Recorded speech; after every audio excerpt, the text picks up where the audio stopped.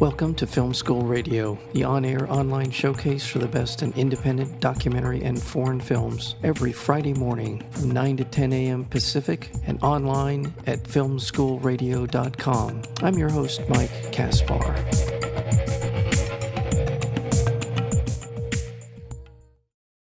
An inspiring documentary from filmmakers of school life, Young Plato, charts the dream of Elvis-loving school headmaster Kevin McAreavey, a maverick who is determined to change the fortunes of an inner-city community plagued by urban decay, sectarian aggression, poverty, and drugs. The all-boys primary school is in post-conflict Belfast, Northern Ireland, and has become a hothouse for questioning violence as the headmaster sends his young wards out each day armed with wisdom from ancient Greek philosophers. The film is called Young Plato. We're joined today by one of the co-directors of the film, that would be Nasa Ni Hinan, as well as the headmaster himself, Kevin McAreavey. To both of you, welcome to Film School Radio. Thank you. Thanks so much for having us. Thank you so much. I thoroughly enjoyed the film. It's a beautiful setting in the sense of the stories they're able to pull out of these kids, out of the community, out of the headmaster and his staff, and it's such an encouraging film. Now, so how did you find out about this? What started you on this particular project?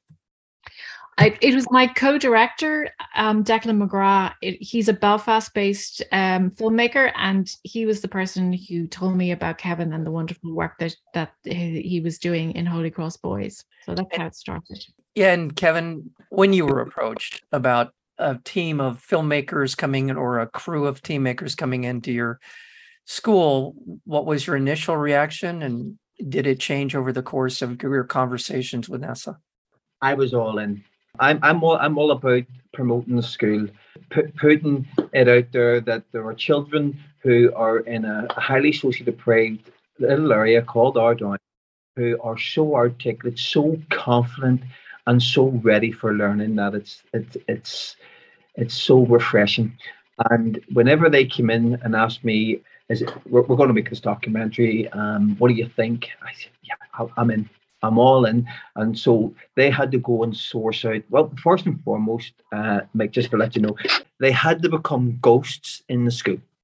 So that was a wee bit problematic, because the kids were making funny faces into the camera and doing funny things, because it was all good laugh. But then after about 3 months, it all sort of quietened down, and the children then totally accepted NASA and Declan, and it was like they weren't there anymore. And you know what? At times I forgot they were there as well, because when I saw some of the stuff on the screen, I was like, "Oh my God, I forgot about that. Were they there when I did?" And there was so many things that was up on the screen. I was going, "Were they there when I said that? God, I can't remember them being there." And they weren't looking for me, Mike. They weren't looking for me. There you are. And that's a big revelation. NASA and Declan weren't looking for me. They were looking for a teacher to deliver this. But he wasn't, or she wasn't presenting themselves. And they said, "Look, can we follow you for a while?" So I said, "Yes, certainly. Not a problem. You come follow me. I'll just do my job." And that's sort of how I became the main protagonist in Young Plato. They followed me doing my job. And that's all's on that movie. Me doing my job. Kevin, where were you raised? Were you raised in Northern Belfast, or where were you from? No, I'm from West Belfast.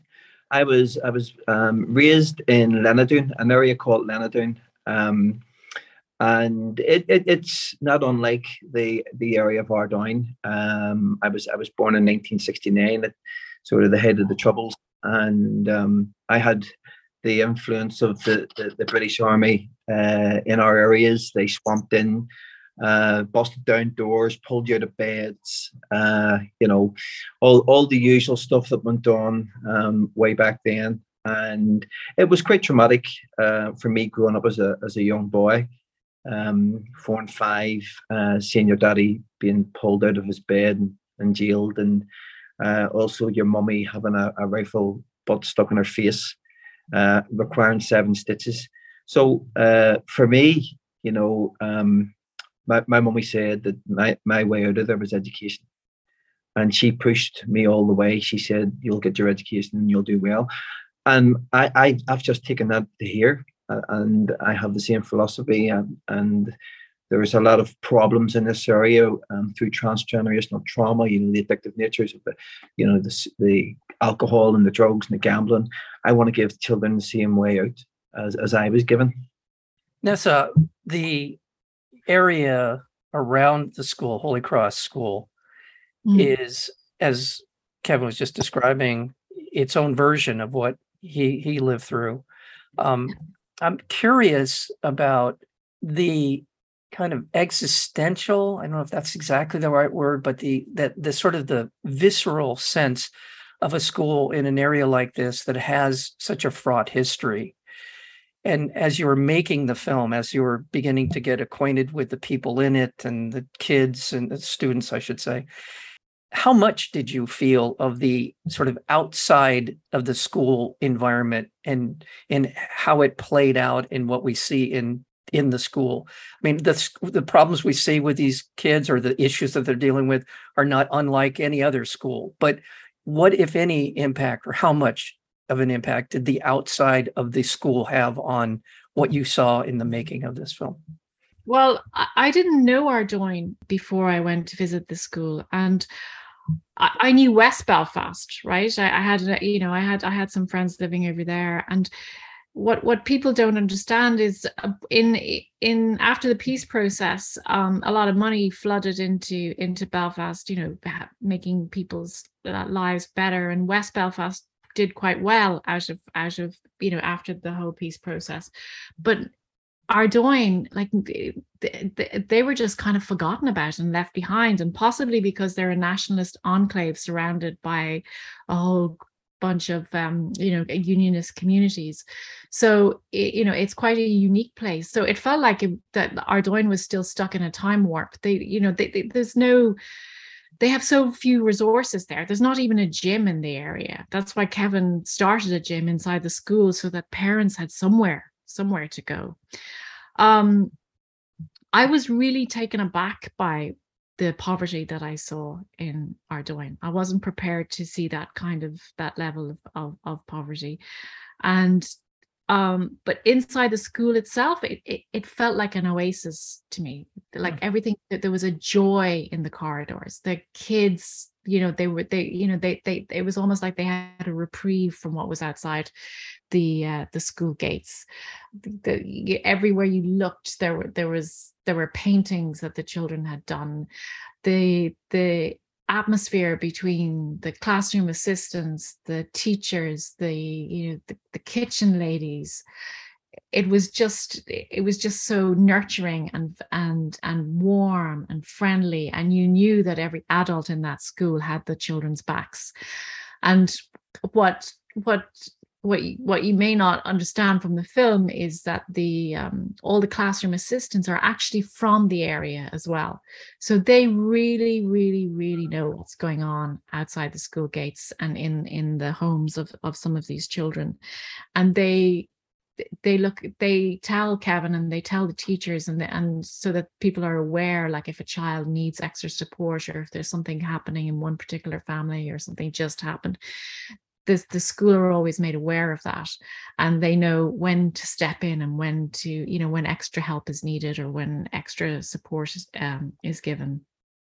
It's just go ahead. Yeah. No, sorry. So yeah, I hope that answers your question. Yeah, it does. Well, Kevin, going back to growing up in a Catholic high school, and I'm very familiar with the teaching of religion, but I don't recall the teaching of philosophy and Socrates and Plato, and the introduction of that into the curriculum by you seems to be kind of a bedrock of the school itself. And what I so appreciate about this approach, and maybe I'm overstating it, I don't think I am, but I is that the idea of philosophy asks so many important questions in order to make sense of it or try to make sense of it. But the why question, and that why question opens up so much of what you are able to accomplish in what I would term as conflict resolution. It seems that that's a huge part of what you are attempting to do and showing these kids a way forward. But the idea of using philosophy as the sort of this idea of a way into their lives, and for them to embrace it the way that they do. Talk a little bit about how you came to that. Well, I sort of fell into it, Mike, with regards to philosophy. I became principal 10 years ago, and the outgoing principal was called Terry Laverty, and Terry said, why don't you bring philosophy into the school? And I was like, gee whiz, my first year as a principal. He says, be different. You've always been different, so try it. So I researched a guy called Pete Worley, brought him over. He trained me, trained all the staff, and it sort of took off from there. Now, when I went over to observe Pete in London, he was doing like an hour in a school here and an hour there. But I wanted it to be permeated, embedded, infused into the very fabric of Holy Cross Boys, and that took me 5 years to sort of bring the staff on board with the vision. Because when I came back, Mike, with I was so excited. I'm so passionate, and as you can see in the film, I'm a very passionate guy. I was so passionate about bringing something new to the school that a lot of the teachers just didn't believe in it. They didn't believe in the vision. They didn't believe in the way.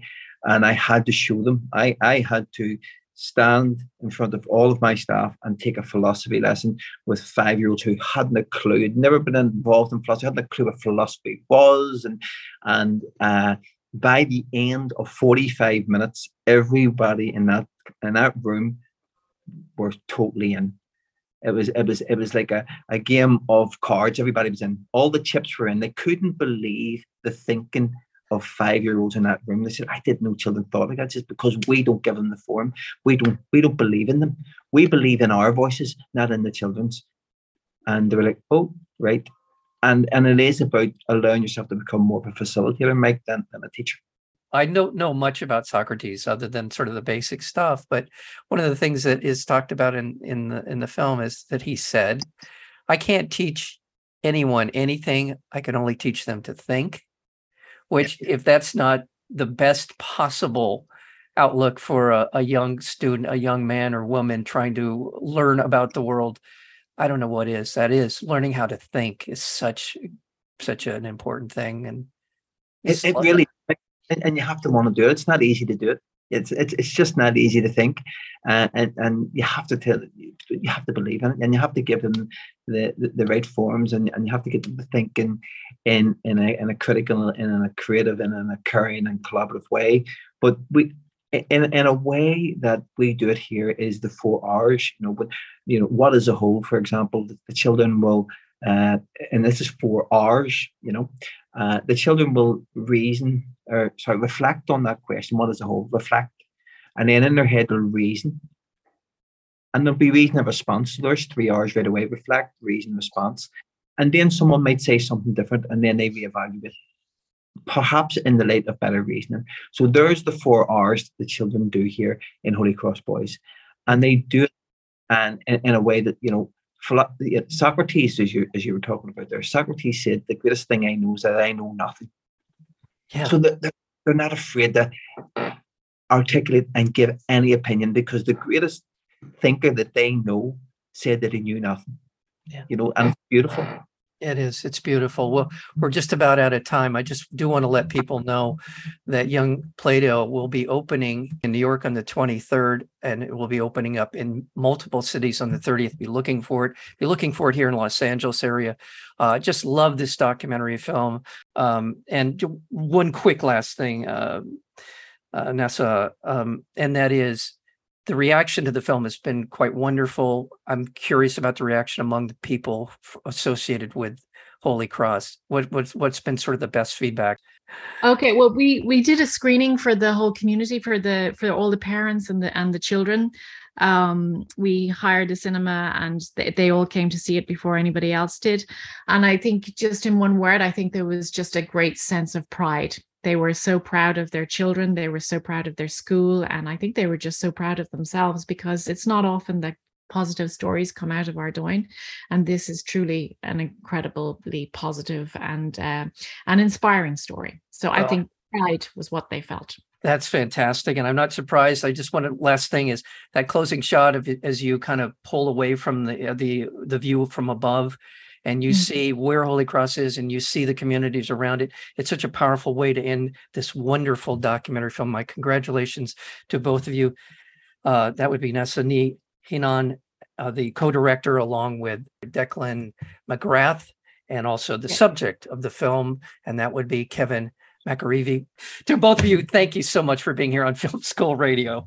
Thank you so much. Thank you very much.